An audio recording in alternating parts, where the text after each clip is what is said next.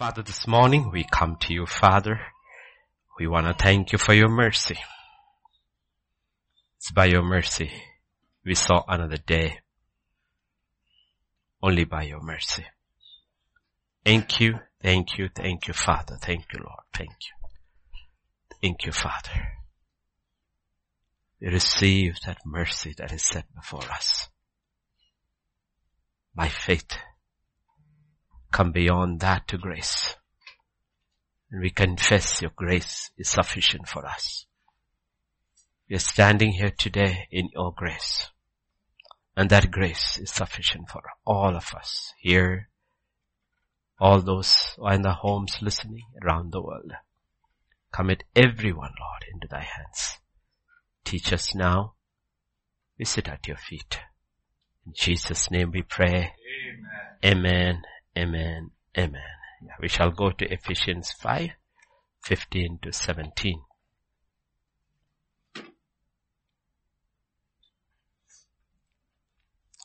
So then, you walk circumspectly, not as fools, but as wise, redeeming the time because the days are evil.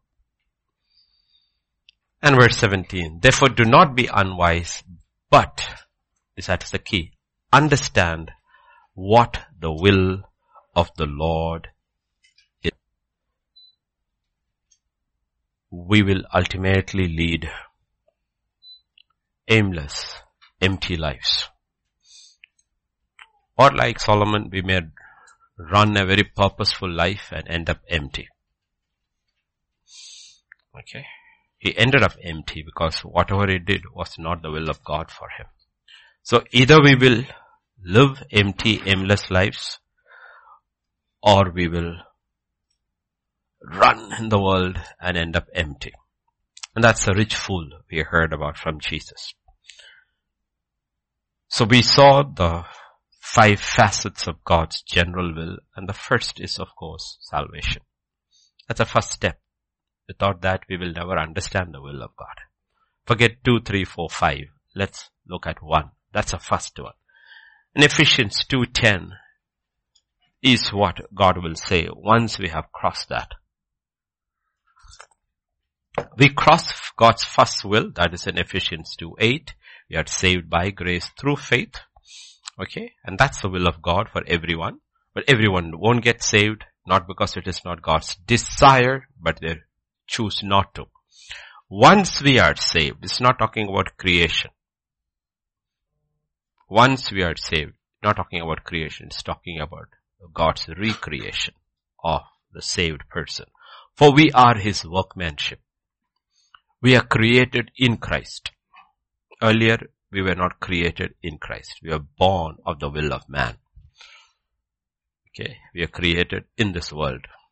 Now we are created in Christ, born of the will of God. And the place we reside in spiritually is called the kingdom of God. So we are created in Christ Jesus for what? For good works. That is the sum total of God's will for us on earth. It's a set of works, which God prepared beforehand that we should walk in them. Meaning we discover it as we go. We walk in it. So when God uses the word, we are God's workmanship. We have heard it so many times, but it actually means the highest form of literature. We are God's poem. Not necessarily now, but if we finish our race. Okay. Now we are just a few lines here and there. No rhyme, no rhythm. Okay. But if we understand the will of God and keep on understanding the will of God and keep on walking in the will of God, ultimately in eternity we will be displayed as God's masterpiece.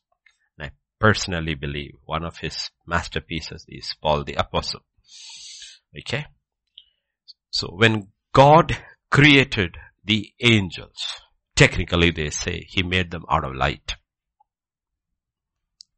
Like the highest form, light. That's why Lucifer means light bearer. Okay. And the light bearer fell down. So when God created man, he went down to the lowest. He created man out of dust. So you can't fall further than that. So when you die, dust unto dust, you are.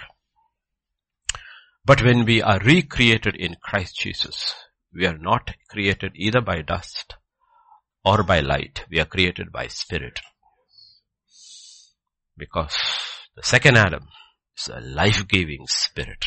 Now we are not either dust, nor just like the angelic beings, light. We are born of God's own Spirit. And we are a new creation. New creation. That's where it all begins. The first will of God, we have to reach there and be very sure that you are saved. Don't think you are saved. Be very sure you are saved. In 2 Corinthians chapter 5 and verse 17, once we are saved, this is what God says. Therefore, if anyone is in Christ Jesus, remember we are created in Christ Jesus. If anyone is in Christ Jesus, he is a new creation. All things have passed away. All things have become new.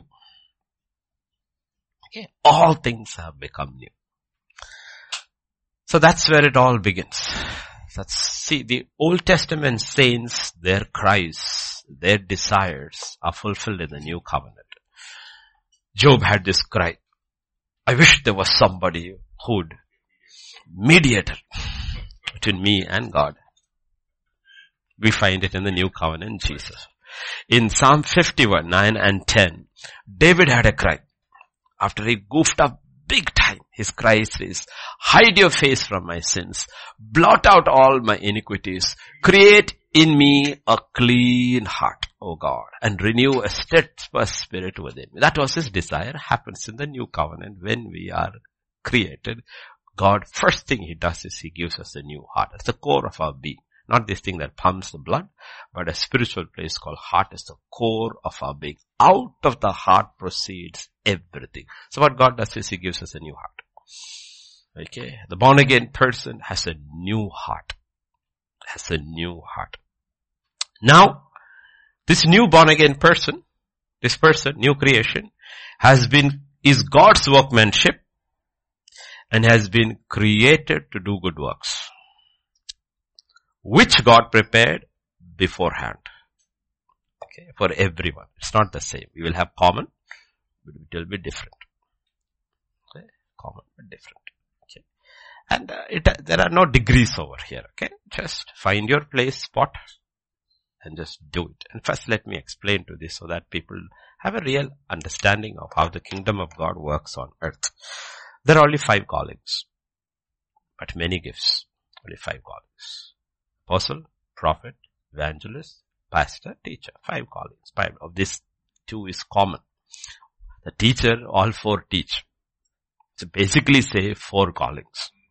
You want to add 5. Not even one person in the kingdom of God is in that. Understand this. 99% of God's people do not have this calling. All are called to be witnesses. Very few are called to this because the price that is involved with this calling. And it's a very shame in this calling if you go wrong and end up saying and doing something else or quit and go. Let us say our church. Let's say we have 100 people. Somebody decides to leave the church. Right? I'm leaving. I'm tired of Christianity. I'm going back. And we'll all be upset. We will pray everything, but he says, I'm going. Okay. I decide to leave. It's a shame. It's a shame. It's not the same. It's not the same. If we understand that this thing, primarily, we understand this primarily. One apostle fell. Till today we know. Judas, the one who betrayed. But we don't know the crowds who said Barabbas. We don't know their names. But we know Judas, because he was an apostle. Demas left. We know his name. How many left? We don't know their names. Okay, so get this very. Okay, and of this group, the highest is the apostle, and he is the scum of the earth in the eyes of the world. Okay. Unless we see it as that, we will not even desire for these things. Honestly. If you want a genuine man of God who's been called, you go talk to him, he will say, I never wanted it, even now I don't want it. If God releases me, I will go back. Because you're always caught between the rock and the hot place, between God and the people. So get this very, very clear. Very, very clear, because when we hear about God's calling, we will say, oh, I wonder what God. Everybody has been called to be a witness, and if you read Paul's letter to Timothy, and to live very quiet lives. Very quiet lives. Just be a witness. Live quiet lives, let the light shine. Let the light shine. Allow him to live through you. In him was life. That life was the light of man. You are a witness. Okay? Everywhere you go, you are a witness. The way you work, the way you talk, the way you live, everything becomes a witness. That is the primary call of everyone. Then among them, God will look and test, and finally even his son was called only after 30 years. Because his call was the highest call to save mankind. He had to be tested by the devil before he could even be approved for ministry. Get this right, everything will fall into place. Okay? So we are God's workmanship to do God's works, which he has prepared beforehand.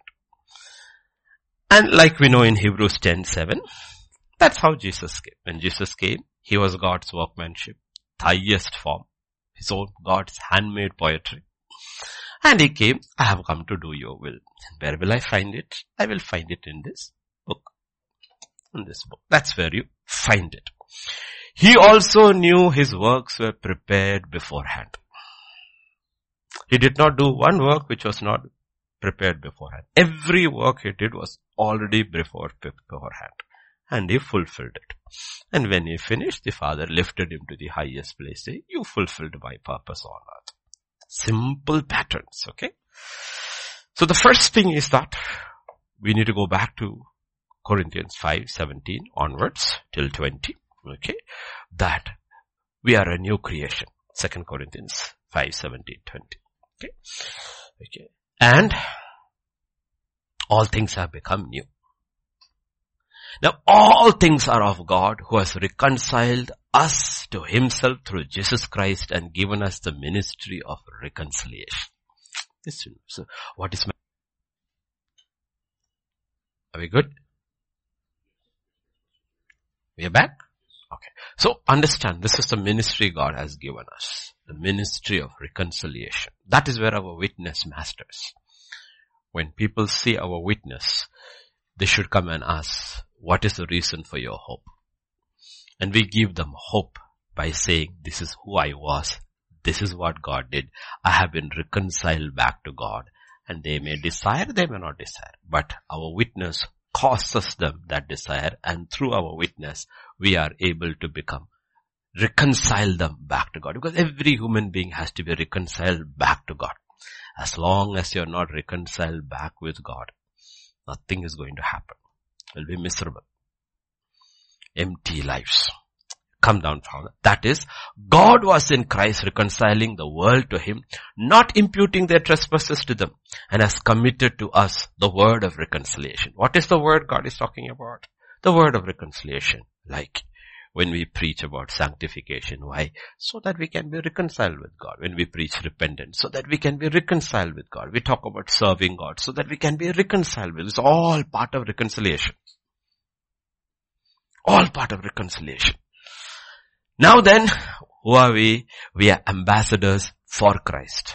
As though God were pleading through us, we implore you on Christ's behalf, be reconciled to God. So what do every child of God become? They become an ambassador. Who is an ambassador? An ambassador who represents another country in a foreign land. Suddenly our citizenship has changed. We belong to the kingdom of God. God has sent his children as ambassadors to hostile territory. It is like the Russian ambassador in Ukraine. There is no one like that there. But imagine you are the Russian ambassador in Ukraine. Okay. Or the Pakistan High Commissioner in Delhi. He is watched 24/7. Where is he going? Who is he talking to? All the time. That is how we become. Because we live in very hostile territory. Because the whole world lies under the sway of the wicked one who is opposed to God. So God's children live in hostile territory. But God has committed this to us. What is that? I have made you my ambassadors. And how do ambassadors live? They represent another country. They don't represent the country they live in. Country they live in. So understand, this is everybody's primary calling. We are witnesses. We are given the job of reconciliation. And this is basically what is happening with the story of the prodigal son. The prodigal son, until he comes to his senses and repents, on that condition, there can be no reconciliation. It doesn't matter how loving the heart of the father is. The issue is not with the father. The issue is with the boy. You cannot be reconciled until you come to your senses and return. But when he comes to his senses, on those terms and returns, reconciliation is immediately. And what the father says is that, literally like us, he was dead. Now he's alive. We were dead in our trespasses and God has made us alive. And the sign of the reconciliation is he's a new creation. He's wearing the best robe. He's got sandal on his feet. He's got a ring on his finger. And now there is a feast. After that, the father will tell him, son, why don't you go this? But elder brother will say, this is mine. Father will say, yes, but that is mine. Property when the father is living is usually divided into 3 parts. He says, now you do one thing. You go work over there. All that I have is yours. Go serve them. Okay. So Jesus uses these illustrations. So we are living in hostile territory. In Matthew 5:90, the ambassador is described in a not very flattering term. No, not 5:90. I shall make you fishers of men. Okay, Luke 5:19. Okay, he says that's concordance. You heard that, no? That's concordance. Okay, it's not 5:9. Concordance went wrong. Okay, okay, it's okay. He says, no, follow me. Yeah. Okay, follow me. That's after the catch. Okay, he said, follow me. And what will I make you? Fishers of men. Do you know that's what ambassadors do? See, you have all these universities in Britain and America and all who have all the student fairs in all these big cities. Who facilitates all them? The embassy. What are they calling? Fishing for your money. Take a loan, come to your country and study. Take a loan. They are fishers. Their basic job is the interests of their country, trade deals, what is beneficial for us, students to get them, okay? All this is what they're interested in. No? So, that's what an ambassador does. God says, what do? We are fishers. He says, follow me and I will make you fishers of men. So we are a new creation. So generally we understood what we are called to be. We are called to be witnesses. We are called to be ambassadors and we are called to be fishermen. But we are a new creation.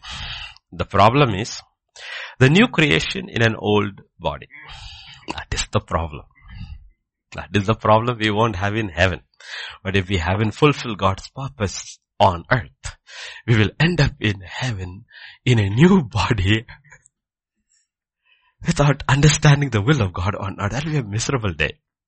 If there is miserable, cloudy, dark day in heaven, it will be the day when you reach there and realize, I have a new body and no purpose. Because purpose should have been discovered here. All this should have been built over here.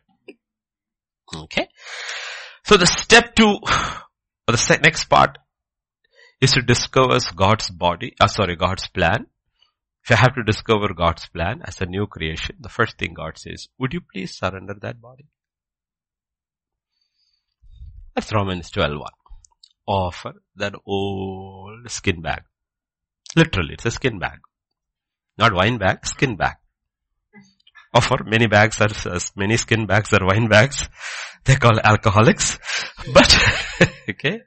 He says, I beseech you therefore, brethren, by the mercies of God, you present your bodies. Okay, that body is that old body.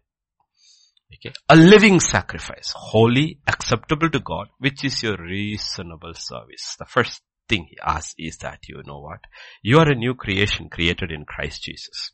Would you please now give me that body so that I can tell you what you should do? You know?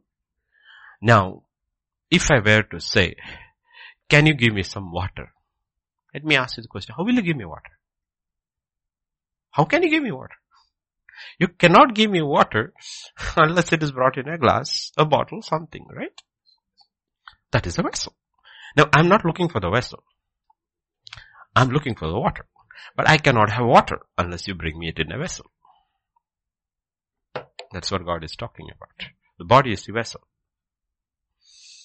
The water inside is His life.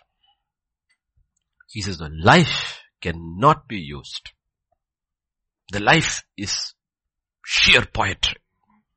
It is the life of God. But can you give me that vessel, please? Through which I can use that life? Give me your body. Give me your body.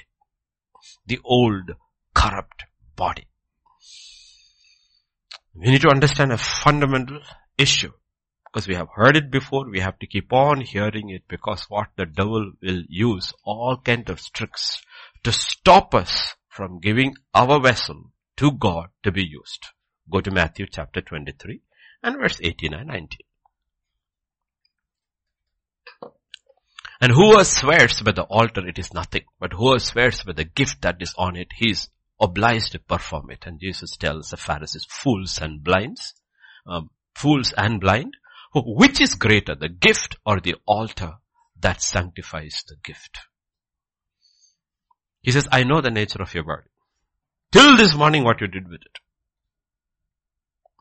But he says, if you come to me and you offer your body to me, the altar will sanctify your body and I will reuse it again today. That's why he says, offer it as a living sacrifice. Daily come back to me. I know the nature of your body.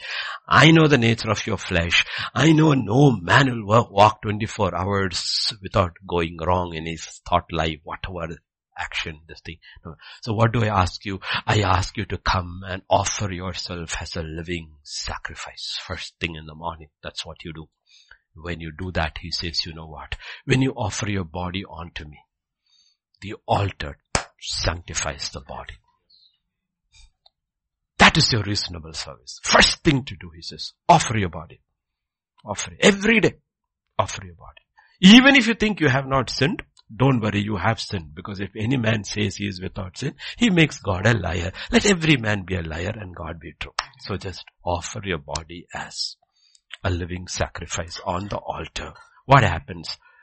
God's altar sanctifies your body.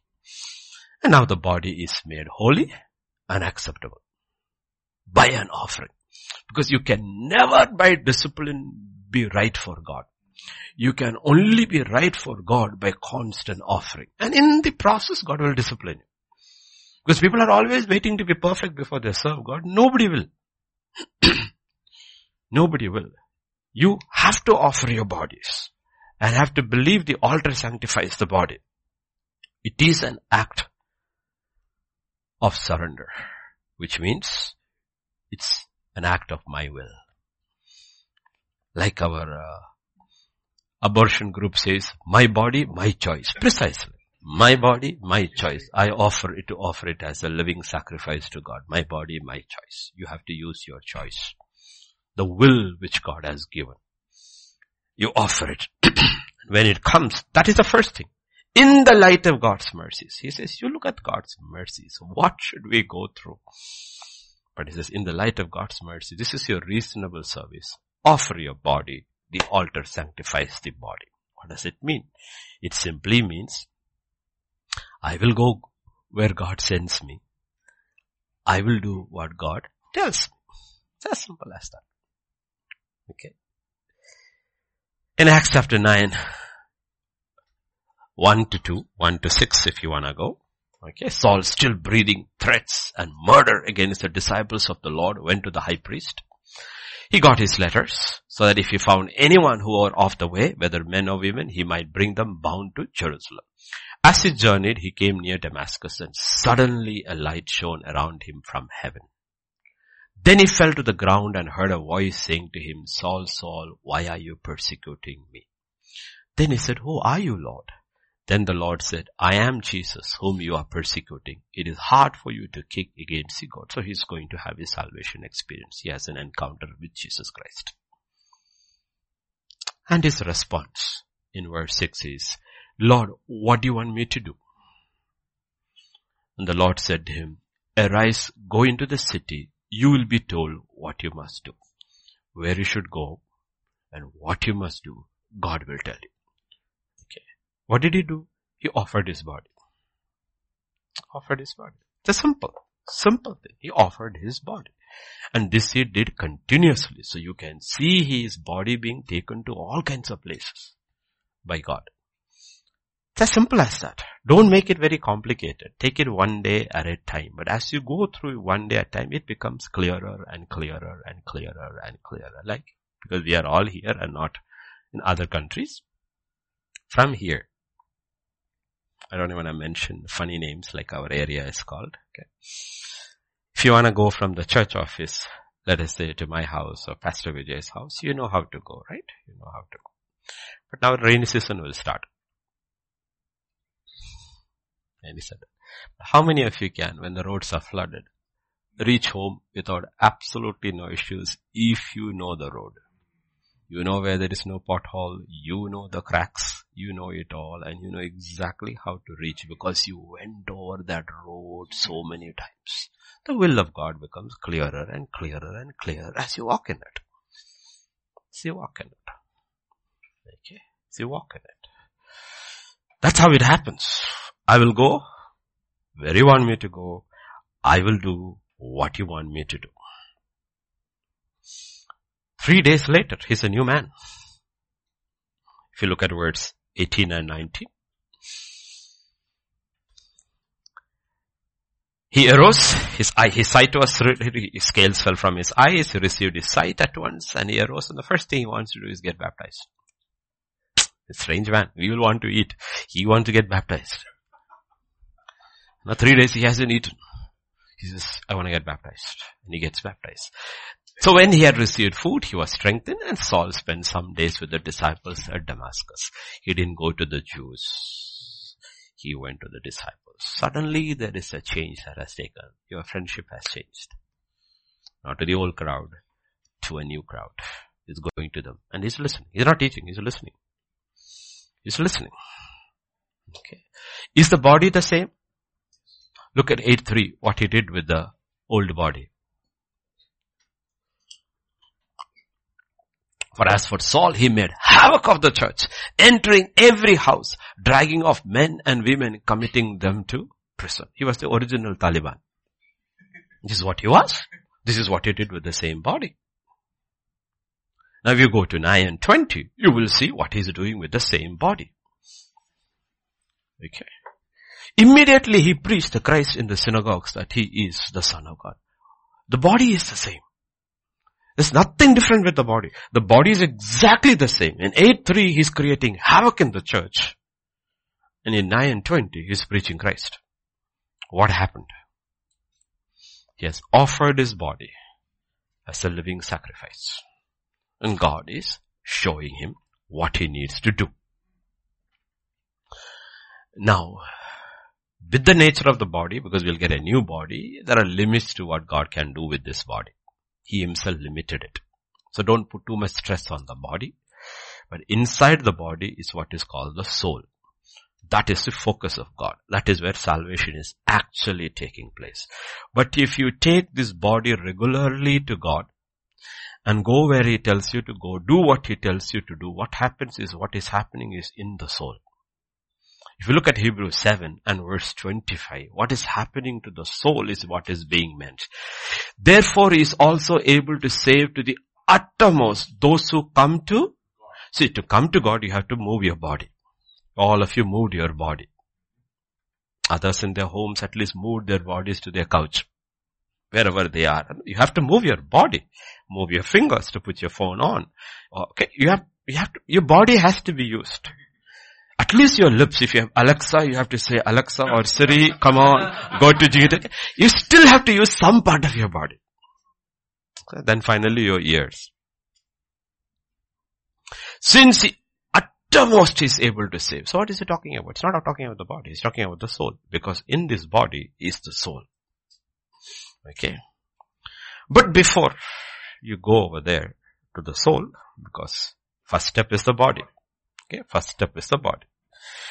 So when you surrender the body, let us look at the top. If you aim for the stars, you will reach the treetops. It's an English saying. It is not in the Bible, but it's English saying. Okay. Think about joining the army. You no longer claim ownership of your body. They own your body. They may give you a title Agniveer, but they own your body. You don't decide what you eat. They decide what you eat. You don't decide when you wake up. They decide when you wake up. You don't decide when you sleep. They decide when you sleep. You don't decide where you go. They decide where you go. You don't decide what you wear. They decide what you wear. You don't even decide your haircut.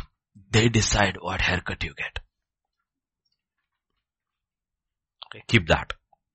Keep that. Okay? Because Paul uses those illustrations. You are not a civilian. You are in the army of God. Your commanding officer is Jesus Christ through the Holy Spirit. If you ask Him, He will give you directions about everything. Unlike there, this is free will. We have to choose. If we choose, He will give you directions on everything that pertains to the body. Everything He will tell you. In Hebrews chapter 5, 10:5. When He came into the world, He said, sacrifice and offering you did not desire, but a body you have prepared for me. So God prepared a body for Jesus, and Jesus prepared the body for God. There are two ways in everything. In every relationship, there is two ways. Okay? Relation. Not like children who will pretend they are talking to somebody on the phone. No. A lot of people walk with God that way. That is not how it works. God will prepare my body if I am willing to prepare my body for God. So God prepared a body for Jesus Christ, but Jesus from the beginning was preparing His body for God. So there is this body. So you cannot discount the body, because if you discount the body and you ignore the body, with what will you serve God? What will you serve God? Okay? So please remember. Proverbs chapter 4 verses 20 to 22. My son, give attention to my words, incline your ear to my saying. So the first thing God demands from your body is your ears. Just, would you please listen? Would you please listen? Don't let them depart from your eyes. Keep there, right there. Keep them in the midst of your heart. Why? For they are life to those who find them, and health to all their flesh. He says, you know what? If you listen to me, and you hide my word in your heart, and you hear me every day, and if you obey my word, I will see that your body will be always supernaturally sustained to fulfill my will in your life. You will not die before your time. You will not die because your body was not able to finish my work. I will do that with your body. Supernaturally He will intervene. No? Because He created this body and He saved us in this body. So He says, would you please listen and obey? You know what? I will take care of your body. It has an effect on the body. Even in Jesus' case, there are two instances, if you look at Him in Jesus, where His body, physical body, is pushed to the extreme. Okay? One is in the beginning of His ministry. He has 40 days of fasting. And in the wilderness. And He's being tempted. And the testing is intense. We don't know what that kind of testing is. Intense testing. And then chapter 4, verse 11. Matthew 4:11. Not Luke, 4:11.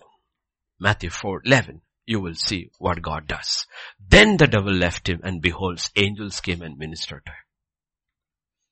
For what? To sustain his body. They're ministering to his body. Okay, because he's come in this human body. It's not a strong body, it's a frail body. He's come in the human flesh. So he's pushed to the extreme in the body. His soul is strong, his spirit is strong, but he's weakened in his body. And you literally have angelic intervention to sustain his body. Why? Because he had offered his body as a living sacrifice to his Father. So we have to look at the body. God will do this for our bodies. You have to believe. Okay, you have to believe. Second instance is the final battle in the Garden of Gethsemane. Luke 22 verses 41 to 41. That is intense battle now at the end.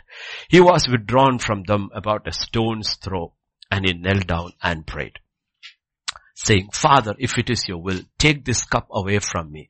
Nevertheless, not my will, but yours be done. Then an angel appeared to him from heaven, strengthening him. And you can see the intense of the struggle in 44. And being in agony, he prayed more earnestly. Then his sweat became like great drops of blood falling down to the ground. This is his body that is being pushed. Literally blood vessels are popping under the strain of what is being asked. You know what? There's an angelic intervention. What is God trying to sustain him? His soul? No. His spirit? No. His body. He's strengthening him in his body. So we need to realize, because this is where we have to believe, if I surrender my life to God, God will take care of me. He will take care of me to the uttermost. Don't look at your body, oh, I am so weak, I'm this. God says, don't worry, I know. When I saved you, I knew the state of your body. I knew it. But I can sustain that body, and I can use it until you finish my works through that body. Okay, that's what it means, because you have to look at the positive sides of surrendering to God. Because the old man fights these things, and you have to fight the old man. Look at another situation. 1 Kings chapter 19, 3 to 4, and then 5 to 8. When he saw that, he arose and ran for his life, and went to Beersheba, which belongs to Judah, left his servant there. And he went himself a day's journey into the wilderness, sat down under a broom tree. He prayed that he might die, and said, it is enough now, Lord, take my life, for I am no better than my father. This is depressed, dejected, he's just suicidal. He is weak, and you know what he do? He goes to sleep. Then as he lay and slept under a broom tree, suddenly an angel touched him and said to him, arise and eat. Right. There are two things depressed people do. Either they starve or they overeat. Okay, two things depressed. They don't eat. They literally starve themselves to death. Or they overeat.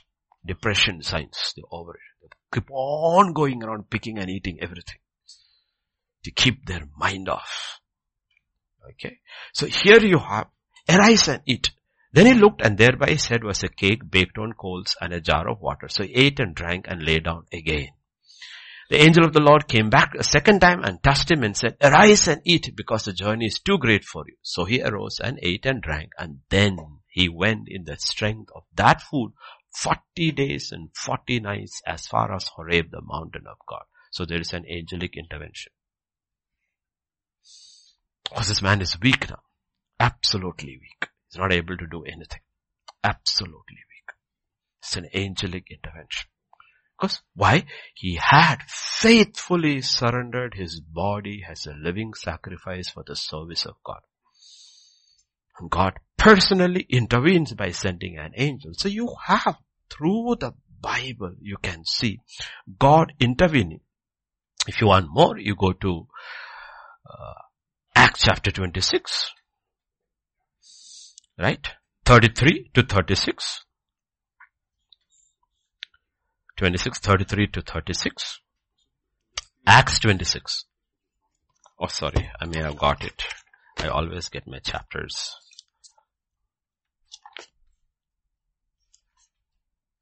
27 27, not 26, 27. Yeah. Acts 27. As day was about to dawn, Paul implored them all to take food, saying, today is the 14th day you have waited and continued without food and eaten nothing. Therefore I urge you to take nourishment, for this is your survival, since not a hair will fall from the head of any of you.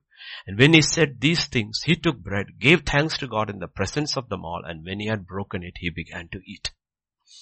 And the word of God says, then they were encouraged. They were all encouraged and also took food themselves. But go to verse 21 to 24. What set this before? How did this happen? Because they are lost in the sea. After long abstinence from food, then Paul stood in the midst of them and said, men, you should have listened to me, not have sailed from Crete and incurred this disaster and loss. Now I urge you to take heart, for there will be no loss of life among you, but only of the ship. Look at what it says. For there stood by me this night an angel of God, to whom I belong, whom I serve. Do not be afraid, Paul. You must be brought before Caesar, and indeed God has granted you all those who sail with you. Who encouraged him? Even he hasn't eaten, because he also lost hope.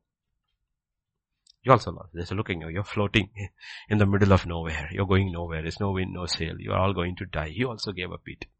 The angel came there to sustain his body, says, and now he says, none of us will die. Let us eat. He broke bread and they all ate. So there is angelic intervention. There is spiritual intervention. The Spirit of God intervenes and is most beautifully put in Romans chapter 8 and verse 11. Romans 8:11. If the Spirit of Him that raised up Jesus from the dead dwell in you, He that raised up Christ from the dead shall also quicken what? Your mortal bodies by His Spirit that dwelleth in. He will quicken our mortal bodies for His use. These are the benefits of surrendering your body to the will of God. Constantly when you surrender and you listen and you obey, God gives you the strength to fulfill His will and complete the works which He prepared for you beforehand. He will sustain. Because once the body is surrendered to the will of God, then only the renewal of the mind can begin. You can receive knowledge without renewing the mind. That's what happened to me at school and college. Passed every exam, had no clue what I was doing. If you ask me anything of math I learned from class 8 or 9 onwards till 12th grade, I don't remember anything. But I got around 92%. That is called knowledge without any renewal of the mind. When your mind is renewed, it becomes part of you. That part of the person. Your mind is renewed because it's through the mind that is functioned. Okay? So that's what God is talking about. Unless your body is surrendered to the will of God, the renewal of mind cannot begin. But when it is, God starts moving His will in your life. You may not understand it. A lot of things we will never understand until in hindsight. You will never understand. You will never understand. Later only you will understand these things. Look at Genesis chapter 37 and verse 13. Okay. Israel said to Joseph, are not your brothers feeding the flock in Shechem? Come, I will send you to them. And he said to him, here I am. The father asked a question. The son surrenders his body for the will of the father. When he does that, he has no clue. The will of God is starting to play out in his life from one act of surrender. I still remember 1984 in the Valley Youth Camp, in the final day, what you call campfire. The missionary from Prison Fellowship who came and ministered, finally he gave an altar call for those who want to commit their lives to full-time ministry. This rookie had just got saved, not 84, 83. Just got saved. First youth meeting. I put my hand up. I looked around. Nobody's hand was up. They all counted the cost. I was a rookie. They all were like very senior. They knew their Bible. They were all from believing churches and all. This is a guy who had no church, nothing. Put his hand up. Okay. God took that seriously. You put your hand up, God takes your life seriously. After that, everything goes wrong and you're wondering, why is things going wrong in my life? It is not going wrong. It is going right according to God's will, going wrong according to your will. You have no clue what is happening in your life. Later you will realize, okay, that day I put my hand up, in the process offered my body. God says, I take you seriously. Okay. Understand these things. Lot of things in life we will not understand. Later it will come. Joseph will be able to say, okay, you meant it for evil. God meant it for good. But those he had no clue. Even 11 years down the line, he's still thinking about escaping. Oh, can you put a word for the Pharaoh that can get away? He's still not figuring any of these things out. Okay, so please understand this. Once our minds start slowly being renewed. Okay, Romans 12:2. We know these verses very well. Okay, do not be first conformed to the pattern of the world, but by the renewing of your mind, you may prove what is good, the acceptable, perfect will of God. Okay, you don't go there in one day. Okay, you don't go there in one day.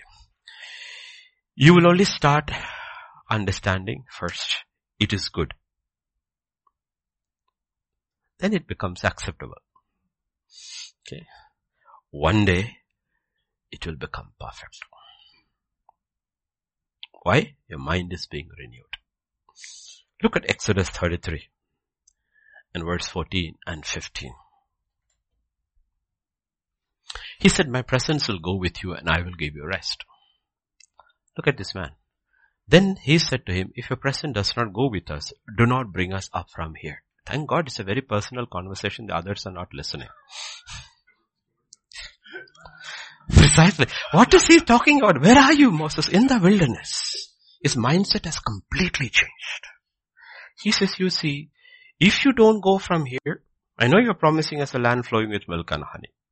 You will have houses you did not build, wells you did not dig, gold and silver, cattle and flocks and all that is good. But if you are not coming with me, I'm not going from here. Moses, would you have said this 40 years ago? Would you have said it 80 years ago? No. You have said it. What changed? Your mind changed. When did your mind change? 40 years ago. First step. Then, few months ago, you surrendered your body for the will of God. And your mind started changing. Outside in Egypt and everywhere, people are only seeing the power of God being manifested through the hand of Moses. Moses is not seeing that. What is happening? His thinking is changing according to the ways of God. He's understanding how God works. His mind has changed. Okay. That's what God is talking about. But that's not what God does. What God does is what is called transformation. Religion does not transform man. Religion only affects the outside. It doesn't transform you from inside. God works from within to without. God says, I will renew your mind. Then when I reveal your will, you will be able to understand. If I don't renew your mind and reveal my will, you will run from it. So I will slowly renew your mind. And as your mind gets renewed, you will understand my will. And you will understand my will is good. And after some time, you will realize my will is acceptable. See, good does not necessarily mean you understand it is good or you accept it is good, but it's still good. Okay? Now you ask all these little children sitting over here, all the little ones sitting over here. Was breakfast good? Nah, I didn't like it. But did it do good for you? It did good.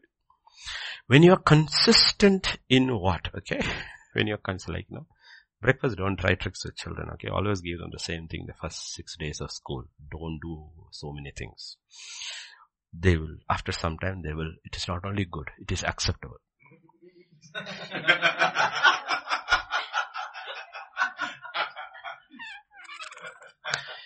You give them breakfast, the most important meal, and the hurried meal. The same thing for 7 days. On the 8th day you try to change it, they will say, where is my oats? Why? The good has become acceptable. Okay. The same child will wake up and say, aren't we going to church? The first day you had to drag him. Second day he created a racket. Third day he ran away. But 8th day he's saying, are we not going? Because you took him believing it is good, but now it has become acceptable. You learn. And it becomes part of you. Okay. The problem is we are not disciplined and regular in the things of God to actually understand it is good. Okay. It's like going to the gym. 2 days, 3 days, fourth day onwards won't go. Where did the muscles come from? 6 months also hardly anything starts showing. You have to go consistently. You go consistently, it will show. Even if you don't feel anything, somebody will say, "Arey, what happened to your biceps here?" They will see. They will see. Okay. You do these things consistently, you know what? You will understand the will of God. Please note this. Romans 8:7. God cannot reveal His will for you or me until our minds are renewed, because we have another mind, and that mind is hostile.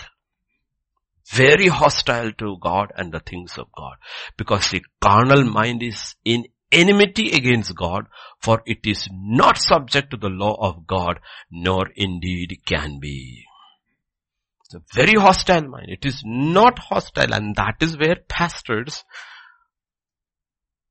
goof up and try to make the church like the world, to make the people happy, and they're sowing destruction in their churches. People are all very happy. They will post testimony after testimony after, oh, what a great church. And you look in the church, there's no difference in the church from the world. So they're only looking at people. They're not looking at the word of God. So the church is being conformed even more in the image of the world and not in the image of God. Image of God. Because today everything is media.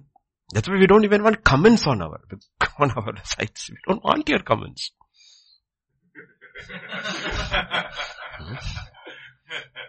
Okay. Are you getting the picture? Are you getting it? Be very, very careful about it. The war is in your mind. Our mind is hostile. The whole mind is hostile to God. It's an enmity. It will not accept discipline, the law of God. It will not accept the ways of God. Look at 2 Corinthians chapter 10, verse 4 and 5. We know it very well. The weapons of our warfare are not carnal, but mighty in God for pulling down strongholds, casting down arguments and every high thing that exalts itself against the knowledge of God, bringing every thought into the captivity to the obedience of Christ. The battle, if you haven't won this battle in your mind, nothing is going to change. Thing is going to change. Thing is going to change. The battle has to be won in the mind. Where is the war? In the mind. Because the carnal mind is an enmity towards God. The problem is, in the carnal mind, when your mind is carnal, enmity with God, your feelings are your worst enemies. The feelings aid the carnal mind.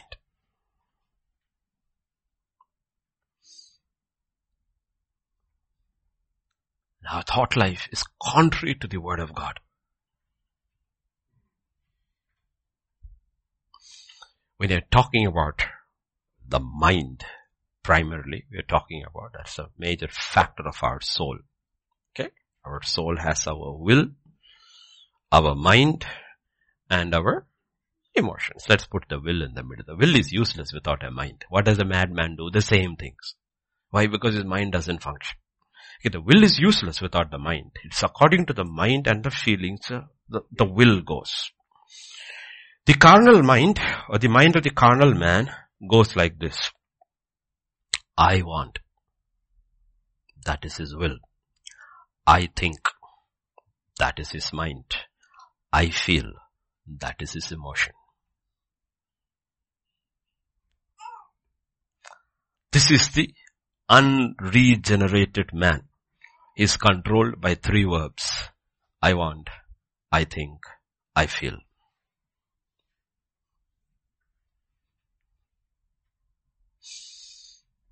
And his whole life revolves around this. And that man can never be open to the revelation of God's will in his life. So when carnal people come into the church and the word of God is being preached, they don't receive it the same way. Their mind is always going through to say, what is there in this for me? They're not, because they are not subject to God, they're not asking, Lord, what do you want me to do? They're looking like, it's like a buffet. You go for a buffet breakfast. Everything is set, but you go pick this. You go pick this. And they go pick this. And it's set, have a good time. But God doesn't serve a buffet. Remember, Paul, when he has an encounter with Jesus Christ, what does he ask? What do you want? Before that, he was going where he wanted to do, what he wanted to. I am going to stop this cult called people of the way. I'm gonna shut them down. This is my way. This is how I think. This is what I want. This is what I feel. But when he encounters Christ, his first is, what do you want me to do? Where do you want me to go? He goes where God wants him to go. And for the first 3 days, he just waits. Wait. Remember? Wait. Wait. Wait doesn't mean to do sitting down. You see, when I can wait, I can do 2 things. I can fast, I can pray, and I will wait. So he fasted and he prayed. So his body has been now surrendered to the will of God. It is not that I want, I think, I feel. It is, what do you want? What do you think? What do you feel? What do you feel? So our response in this is, using our will, we choose God. We choose life, we choose God. Using our will, what do you think? What we do is that we listen. Incline your ears, we listen. We don't think first, we listen. Because to think, some input has to be there. My first international seminar at IFLU, which we conducted, I was coordinator for that, was in, word, out. Even they understood what comes in is what comes out. In, word, out. Out. Okay. So it's first thing we do is God says, listen. So what do I think? No. I listen so that I will know how to think. So incline your ears. God will also say, listen to me so that I can renew your mind, teach you how to think. Okay. What do you feel? What do you feel? What about your feelings? All I can tell about my feelings is that I love God and I love His people.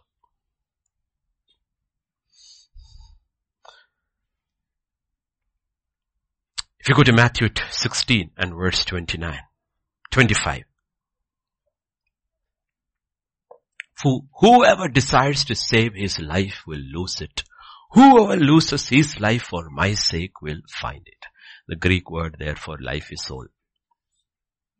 Your soul. Basically your mind. Whoever desires to save his soul will lose it. If you're gonna live your life, I want, I think, I feel, you will lose it ultimately. But he says, if you lose your soul for my sake, you will find my will. You need to change and ask, Lord, what do you want? What do you think? What do you feel about it? I'm very strongly feeling about this, but Lord, waiting a second, because people will say, I am led. Basically they're talking about their feelings. I've got a heavy burden. Wait a second. Even if the burden is very heavy, still go back and ask, Lord, is it from you or not? Because some people who had such heavy burden then cause more burdens for others.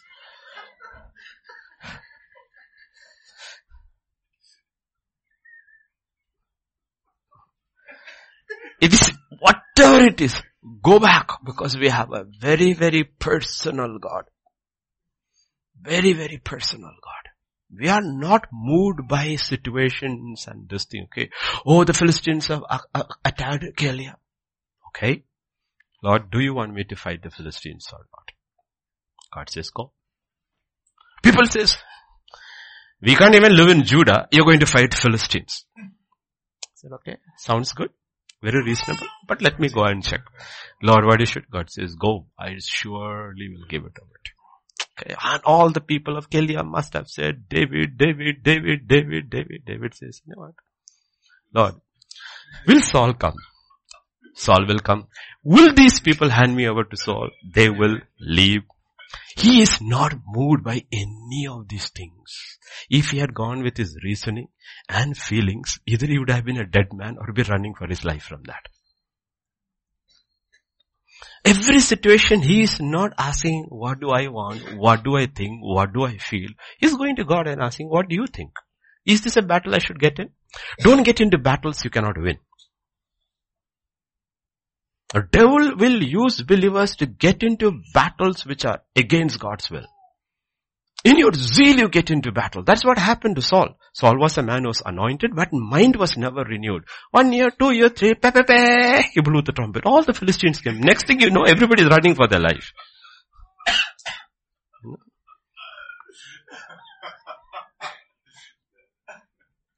Because the enemy is dangerous. Understand the nature of the soul life. The soul of man is very powerful because God breathed into Adam and Adam became a living soul. That's why animal souls are not powerful. Not powerful. They can't do stuff like we can do. Where is this? These people who believe in evolution are absolute idiots. Absolute idiots. In the first place, to trace their ancestry to monkeys itself is idiots.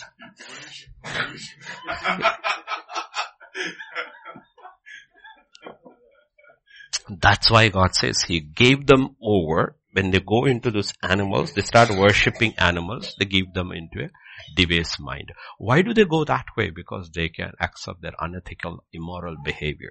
So how do you justify homosexuality? Because penguins and all these animals, they have homosexuality. So we are also homosexual. So evolution supports their theories. You're just an animal. But man is not an animal. He's a living soul. Okay. And the living soul is very, very powerful, and the devil knows the capacity of the human soul and he wants to come in partnership with the human soul. That's what happened in Noah's times. This is where it happens.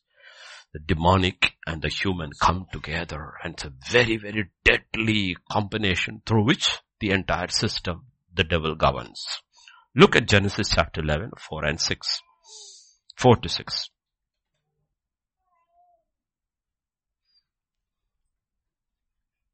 And they said, come, let us build ourselves a city, a tower whose top is in the heaven. Let us make a name for ourselves, lest we be scattered abroad over the face of the whole earth.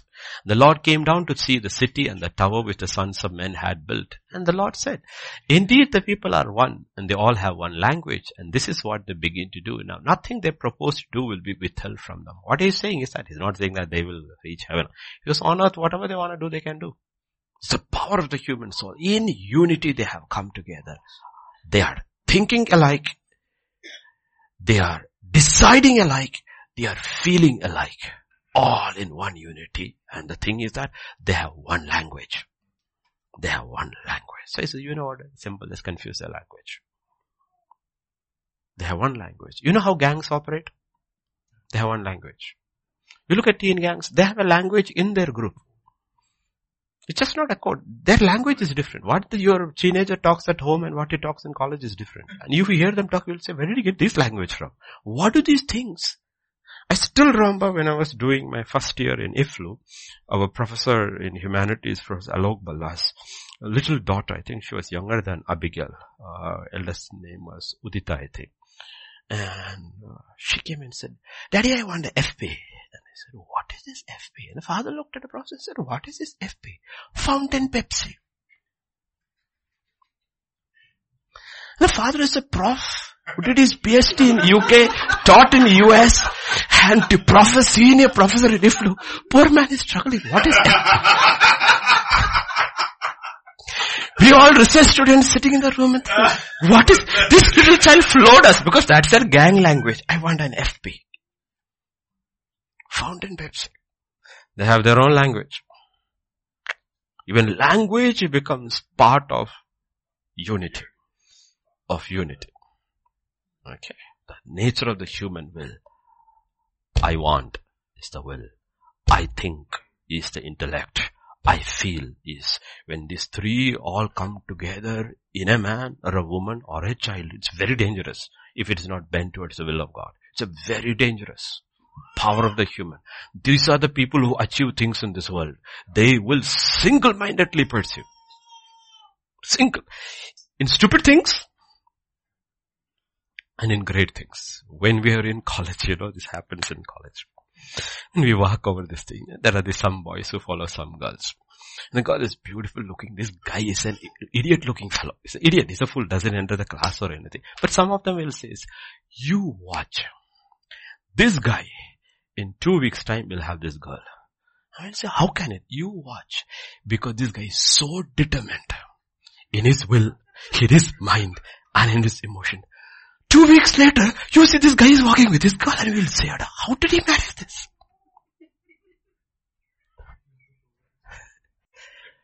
Determined in this.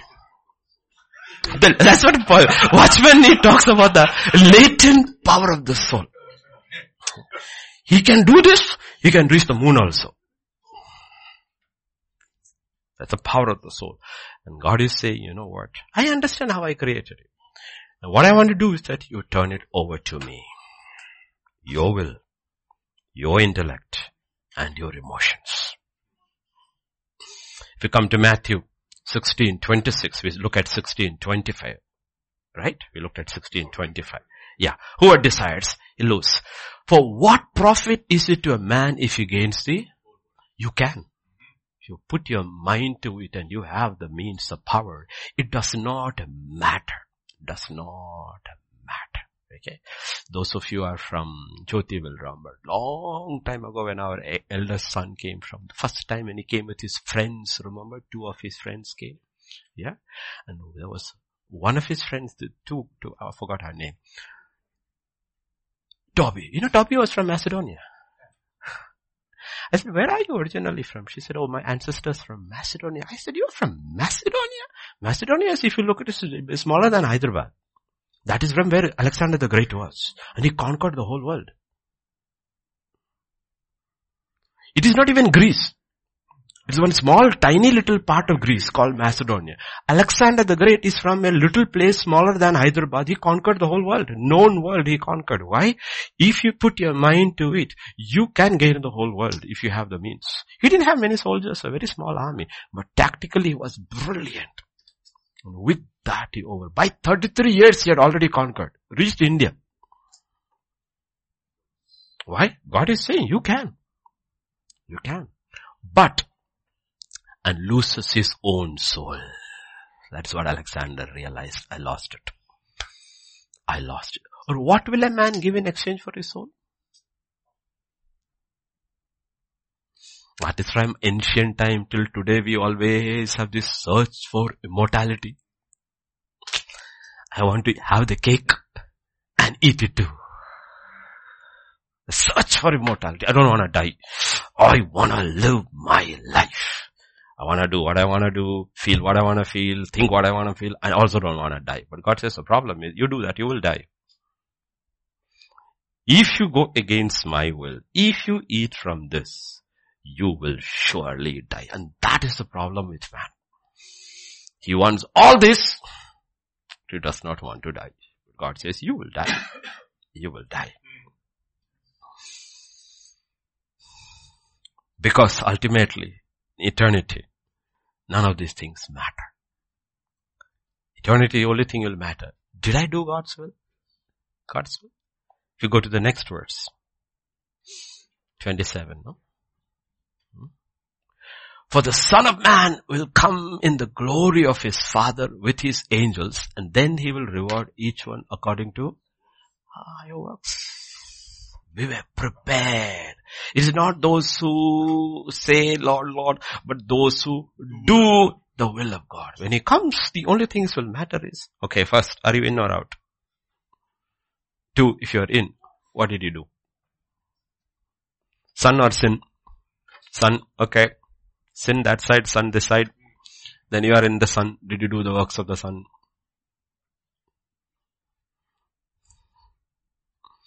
You are created in my Son to do the works which He had prepared for you beforehand.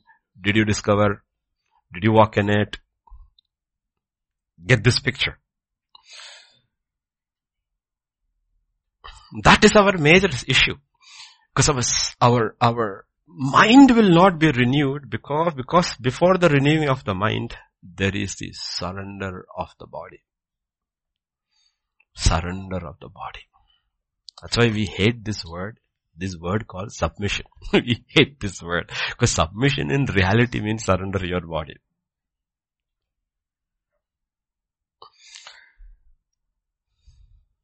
So we can choose 2 things. If self-centered life, God-centered life. This is how Jesus put in the new covenant. The entire Old Testament, He put it in 2 verses. Mark 12:28 to 31. One of the scribes came, having heard them reasoning together. Perceiving he had answered them well, said, Lord, which is the first commandment of all? He asked only 1 commandment. Jesus gave him 2. Jesus answered him, the first of all commandments is, Hear, O Israel, the Lord our God, the Lord is one. You shall love the Lord your God with all your heart, with all your soul, with all your mind, with all your strength. This is the first commandment. Second is like it, is this, you shall love your neighbor as yourself. There is no other commandment greater than this. In this commandment, there are 3 people. God, neighbor, yourself. You come last. The end of self. God, neighbor, self. Did you see that? All 3 are there. God, neighbor, self. If you take God out, then you have your neighbor and yourself. It results in humanism, communism, socialism, feminism. Every ism is when you have taken God out. You have you and your neighbor and you. Then you take God and the neighbor out, you only have you left. That is Judges 21:25. Judges 21:25.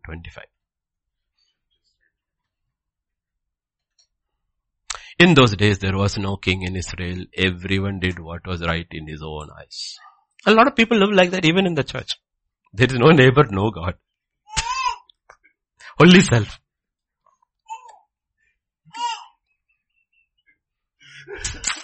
And what is the complaint? You are very selfish. Okay?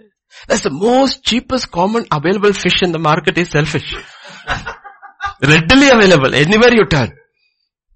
No God, only you and your neighbor, you move into an ism because you need that. And you will say, I'm doing it for my neighbor. You will see yesterday was a great day in America's history. After 50 years, Roe versus Wade has been overturned. No more killing of babies like before. It has been overturned. It was a historic day. 50 years. It is a jubilee. Freedom for the unborn. Okay. Now you go all the people on the streets protesting. They're protesting for the neighbor. God is out of the picture. It's you and the neighbor. Screaming, shouting, my body, my choice. Some of them are men who will never make this choice. But they are fighting for their neighbor. Not what God has said. On their side, they are all rejoicing, crying, thanking God. Because they are not thinking about you or your neighbor first. You are putting God first. God first. Okay. Yesterday there was in an interview they asked President Trump, you are responsible actually for these decisions because you appointed 3 conservative judges to the bench. So 6-2 it went. So you are actually responsible. The greatest thing he did is appointed 3. So he says, no, God made the decision. I was like, hallelujah, finally. Hallelujah. Hallelujah. Mind is being renewed. Hallelujah. God made the decision. Honestly, that's how you know. A person changes gradually, okay? And you will realize, I starts going and God starts. Okay. And some of them are like absolutely renewed mind. You can be picked from a dungeon and brought before the Pharaoh and he will say God. You can be a Babylon brought before the king and says, he will say God. The mind is renewed. So God oriented, God oriented, God oriented. They understand this is how God operates. This is what I want in my life. I don't want anything which God doesn't want. That's what the Bible is talking about. God, other, self. The ultimate projection of self and self alone is Satan, who will ultimately represent himself on earth as Antichrist. What is Satan's simple resume? I will, I think, I want. The opposite is Christ. Your will, this is how my Father thinks. I only want what he wants. John chapter 5:19. And then the Father's response, 20. Then Jesus answered and said to them, most assuredly I say to you, the Son can do nothing of himself, but what he sees the Father do, for whatever he does, the Son also does it in like manner. Did he say? Said, I will, I want, I feel. What he wills, what he wants, what he desires. And God's response, the Father loves the Son. The Father loves every son, daughter who comes this way to him and shows him all things that he himself does. God not only reveals his will to you, he also teaches you how to work that will out. That's David's prayer. Teach us to do your will. The Father loves him. And not only that, he will show him greater works than these that you may marvel. I truly believe that some people do more than what God had originally intended for them. Not that it missed God's mind. But here is one person going in the will of God. Here is another person going against the will of God. Though he's a born child, he says, take his works and give it to him. Isn't that how the parable ends? Take his talent and give it. Lord, he already has 10. To him who has more, much more will be given. Even greater works he will do. More, not less. Not more. Not, okay? Get that right. So Romans 12:1 and 2 kicks in every day, daily. God says surrender. There is renewal. There is not conforming, but transforming. Do you get it? Are we getting it? That is the whole thing. We are being transformed in the image of a person. Of a person. Transformed in the image of the person. John 5:39. I'll tell you something which may shock you. Shocking is once in a while good. You understand electricity is real. You search the scriptures, for in them you have eternal life, and these are they which testify of me. You need to get this very, very right. I don't get excited by the word. I don't get excited by the word. Because before I came into the word, I had read hundreds, literally thousands and thousands of books, gone through it all. So I know what is exciting by reading and by the word. The reason I read the word is because I'm excited by the person. Because you're excited by reading, you will miss the person. Miss the person. It's the person in the book. The only way you will keep coming back to the word of God is because of the person. Because the other books are more exciting. Any day. Because it's fiction. And fiction is full of fantasy. It's escapism.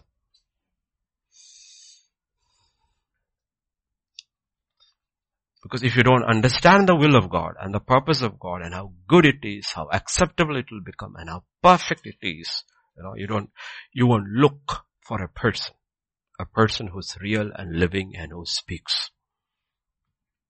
then the Bible becomes just like a text, like any religious text with lots of good principles. We need principles, but we are not looking for a principle primarily. We are looking for a person.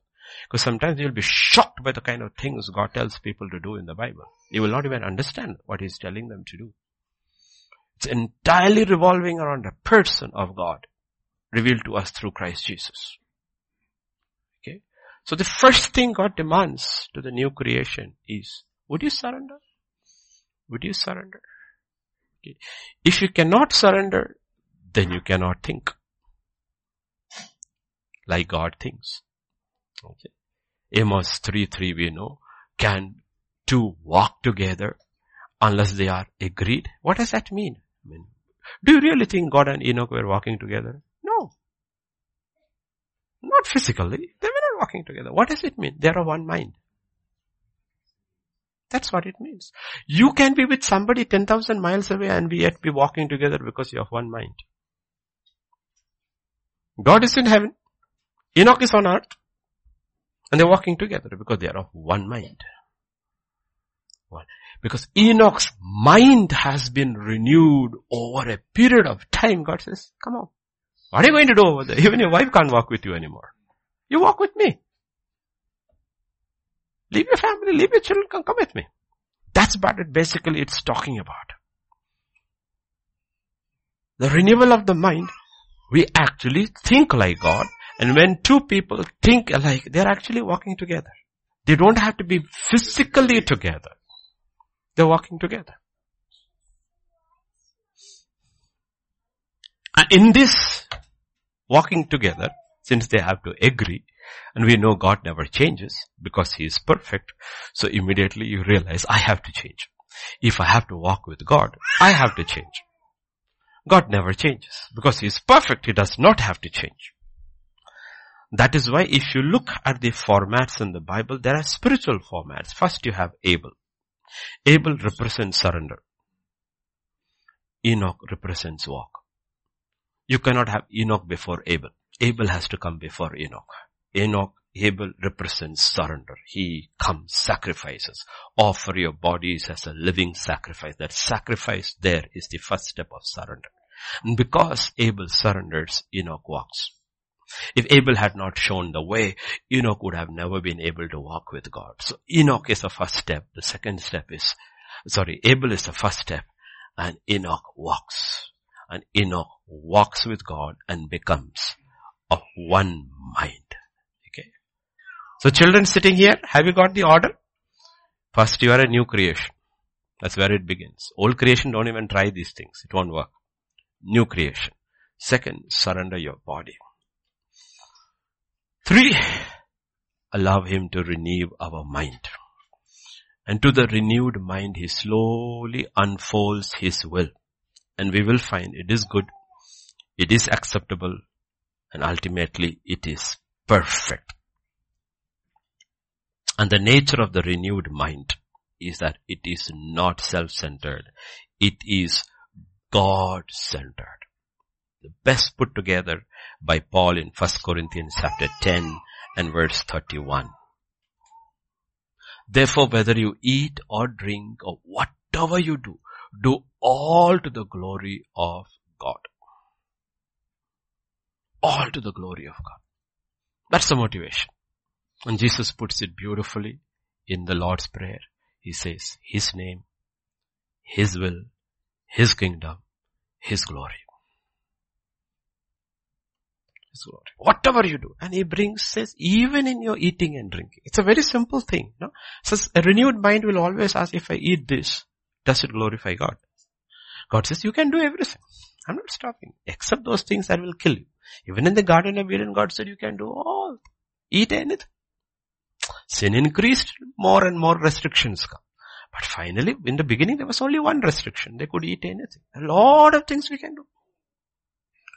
The question is not even the things which we can do, which are not per se wrong. That's not the question. The question is, does it glorify God? If I eat this, will it glorify God? It is not written, thou shalt not drink Pepsi. The question is, does it help your body to glorify God in the long run? If I eat these things on a regular basis, will it glorify God because a body has been given to glorify God. What you eat, what you drink, anything. All you have to bring is this one question. Okay? One question. John chapter 17 and verse 4. I have glorified you on earth. I have finished the work which you have given to me. It you do. So ultimately he is saying, I finished what you did, and the way I did my work, I have brought glory to your name. That's a simple question.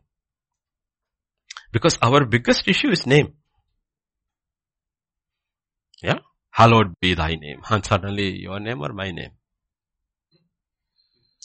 John 5:44. John 5:44. How can you believe who receive honor from one another and do not seek the honor that comes only from God? From the only God. From the only God. Because that's got to do with name. I was telling Pastor Eric. I told him, son, remember, this is things which I learned from God long ago. He said 3 things. If you're not worried about a name, if you're not worried about numbers, and if you're not worried about money, there's nothing anybody can do to you in your ministry. 3 things. Start well. Don't worry about a name. Don't worry about money. Don't worry about numbers. Just do what I tell you to do. There's nothing they can do to you.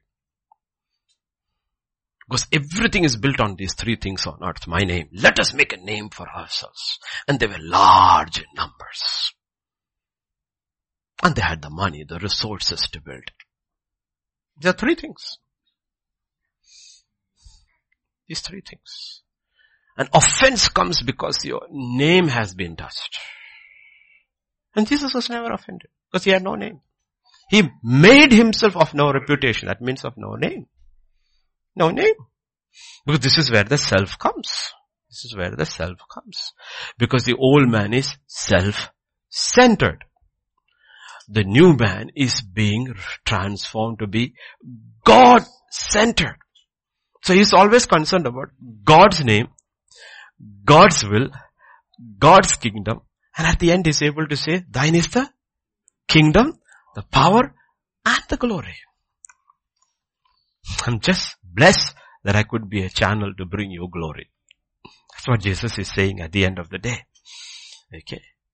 So it is not self-centered. Understand the renewed mind. How do you know your mind is being renewed? Because you're becoming less and less and less self-centered and becoming more and more God-centered. And the other centered. First God. First commandment should come before second. Otherwise you will become a humanist. We don't want humanists. We want Christians. Christ first, neighbor next. Okay? Christ first, neighbor next. You realize that's how your mind is being renewed. Second thing, Romans 12 and verse 3.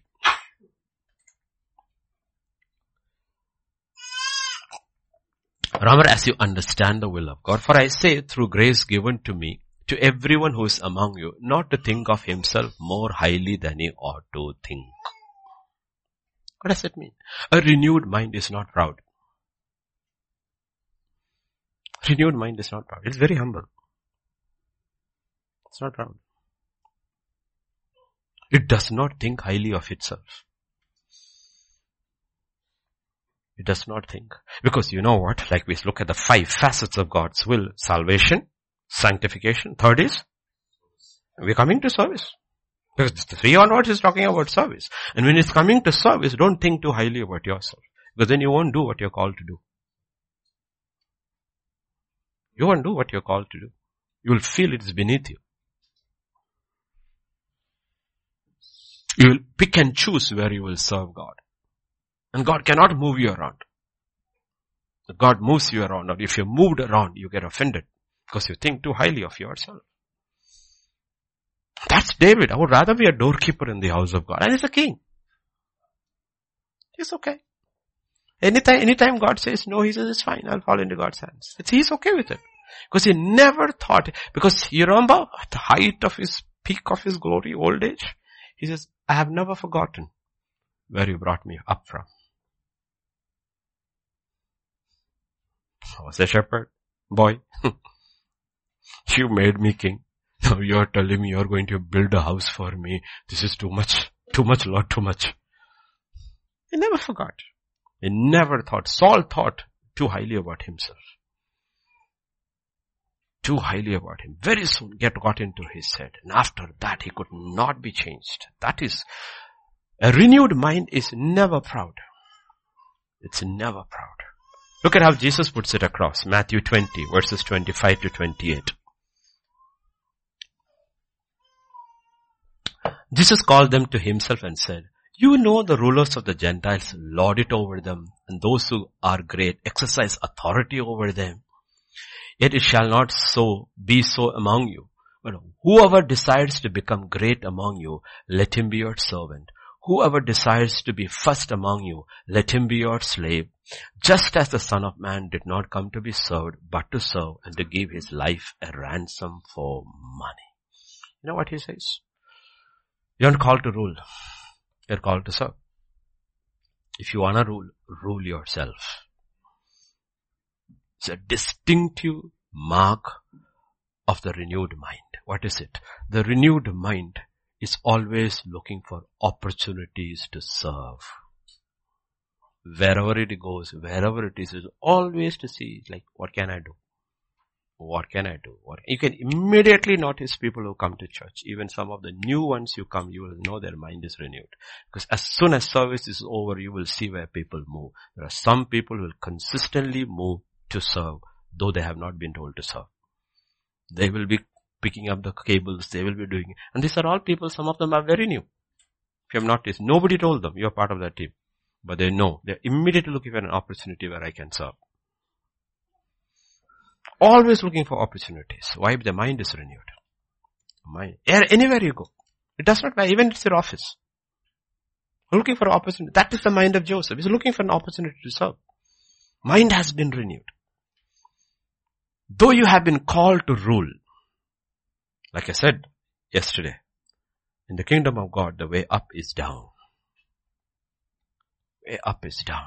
If you go to Genesis chapter 37, verses 5 and 8. Joseph had a dream and he told his brothers and they hated him even more. And his brothers, you know the dream, right? You know the dream, what it was. It says, and the brothers said to him, shall you indeed reign over us? Or shall you indeed have dominion over us? And they hated him even more for his dreams and for his words. But that is a true vision. He's called to rule. In verse 13, 14 to 16. Israel said to Joseph, are not your brothers feeding the flock in Shechem? Come, I will send you to them. He said, here I am. And he said to them, please go and see if it is well with your brothers and well with the flocks. Bring back word to me. So he sent him out of the valley of Hebron and he went to Shechem. Now a certain man found him there and was wandering in the field. And the man asked him saying, what are you seeking? And he said, I am seeking my brothers. What is his vision? To rule. What is he doing? Serving his brothers. He has reigned over his flesh, himself, and now he's a real king. He's a real king. A real king rules over himself. And in the process he serves others. He's always looking. That is what it means. Grace has been given to us so that we reign in righteousness. Then the righteousness of God is brought forth.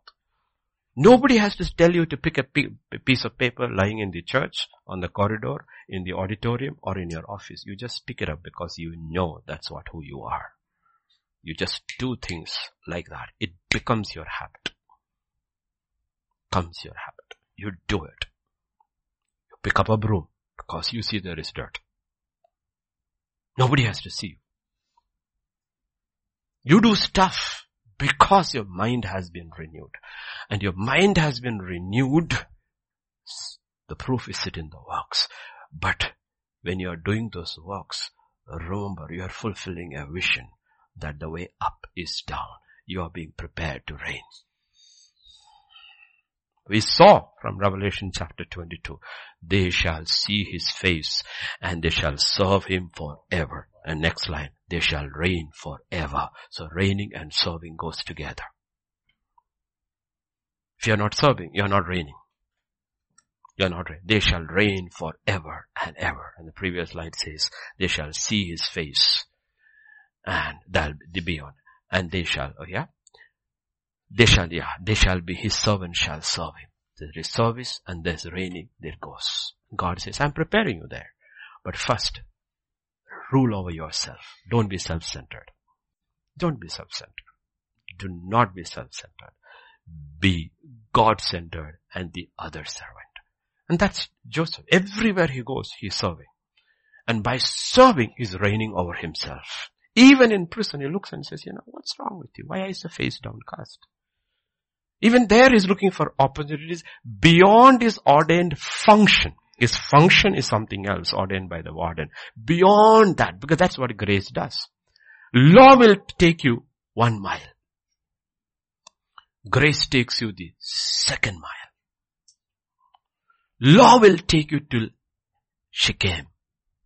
Grace will take you to Dothan. But Dothan is where your destiny is. A lot of people go to Shechem, Shechem, and they go back saying, brothers are in there. I didn't find anything to do. And they go back and they miss God's destiny because they went only by what was written. The law. Weren't there 10 of you? Only 1 returned? 9 were hid. 10 were healed. 1 was made whole because they understood what grace is. And you're not doing this for man. Because if you're doing for man, when man is not looking, you will stop doing. That is the whole thing. That's why don't put the neighbor first. The beneficiary of your service is neighbor, but you're doing it because of God. Because of God. If you do it for your neighbor, when the neighbor is not there, the neighbor is upset, the neighbor is offended, it stops. Whoever the neighbor is, your spouse, your children, anybody, wherever you're working, will stop. Otherwise, Joseph should not be serving in the prison. Because he should be offended, because he's innocent. Accused of a crime, thrown into prison. Okay, warden I will do what I'm not doing one thing more than this. No, he's not offended at all. Offended at all. Not offended at all.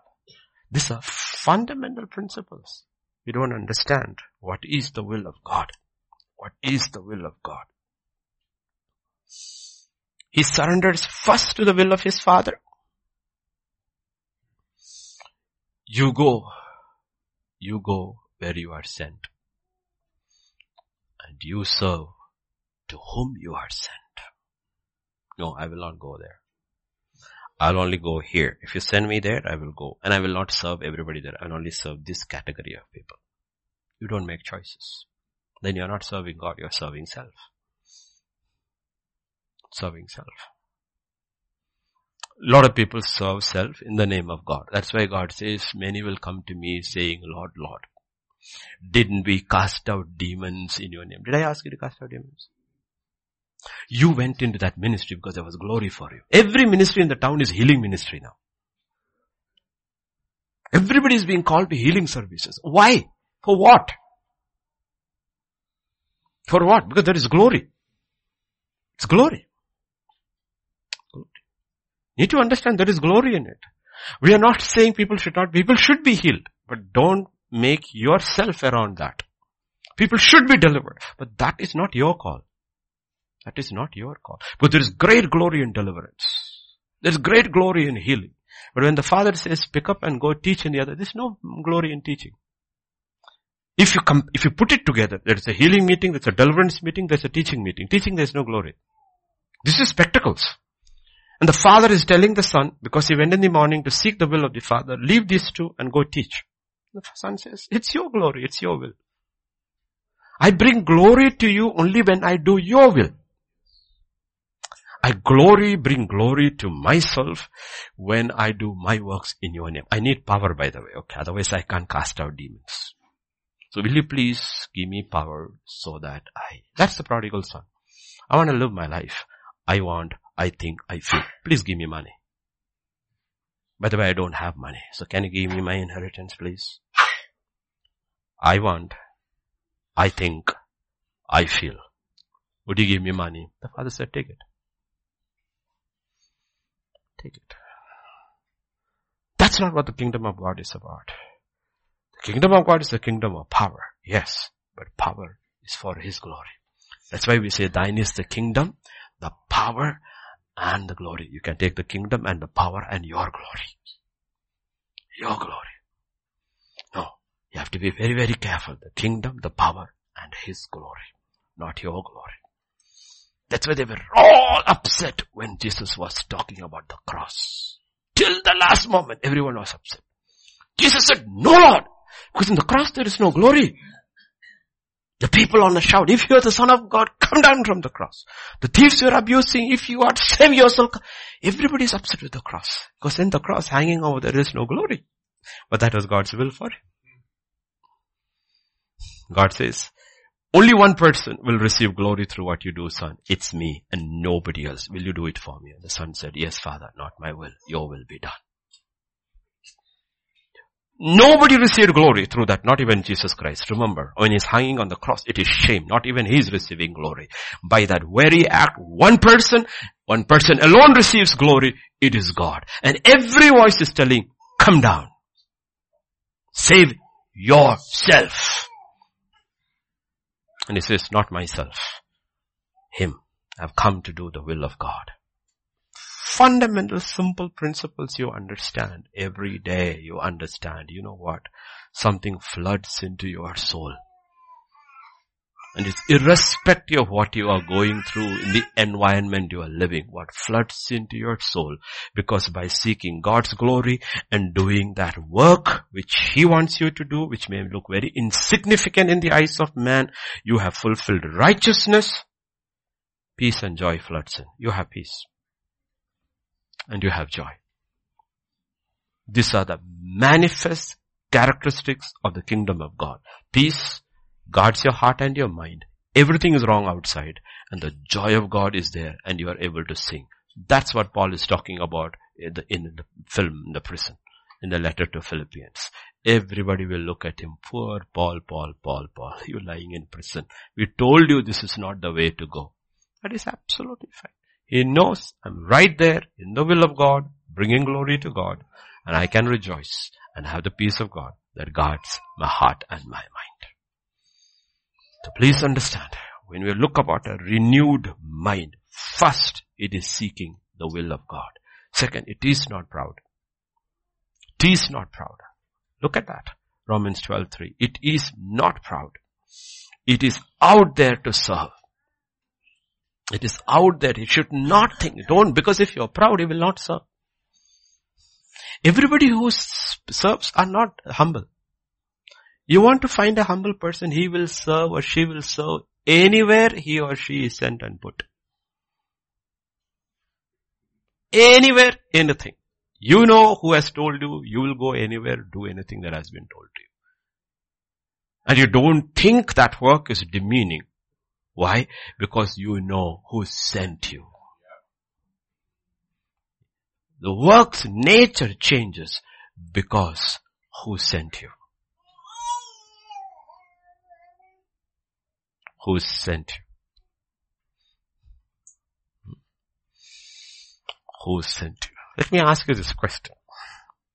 Somebody says, let us say Samir is a driver.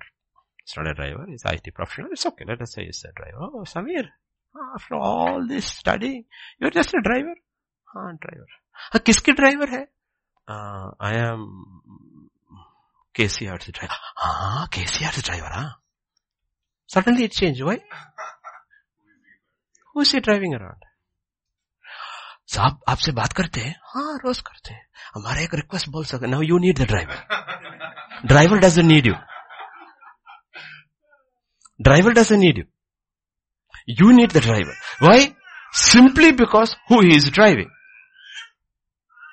So it does not matter what you do. What matters is for whom are you doing it. It changes the nature of your work. And the Son of God comes, born of a woman, in a manger, and he comes and stands up and says, I have come to do my Father's will.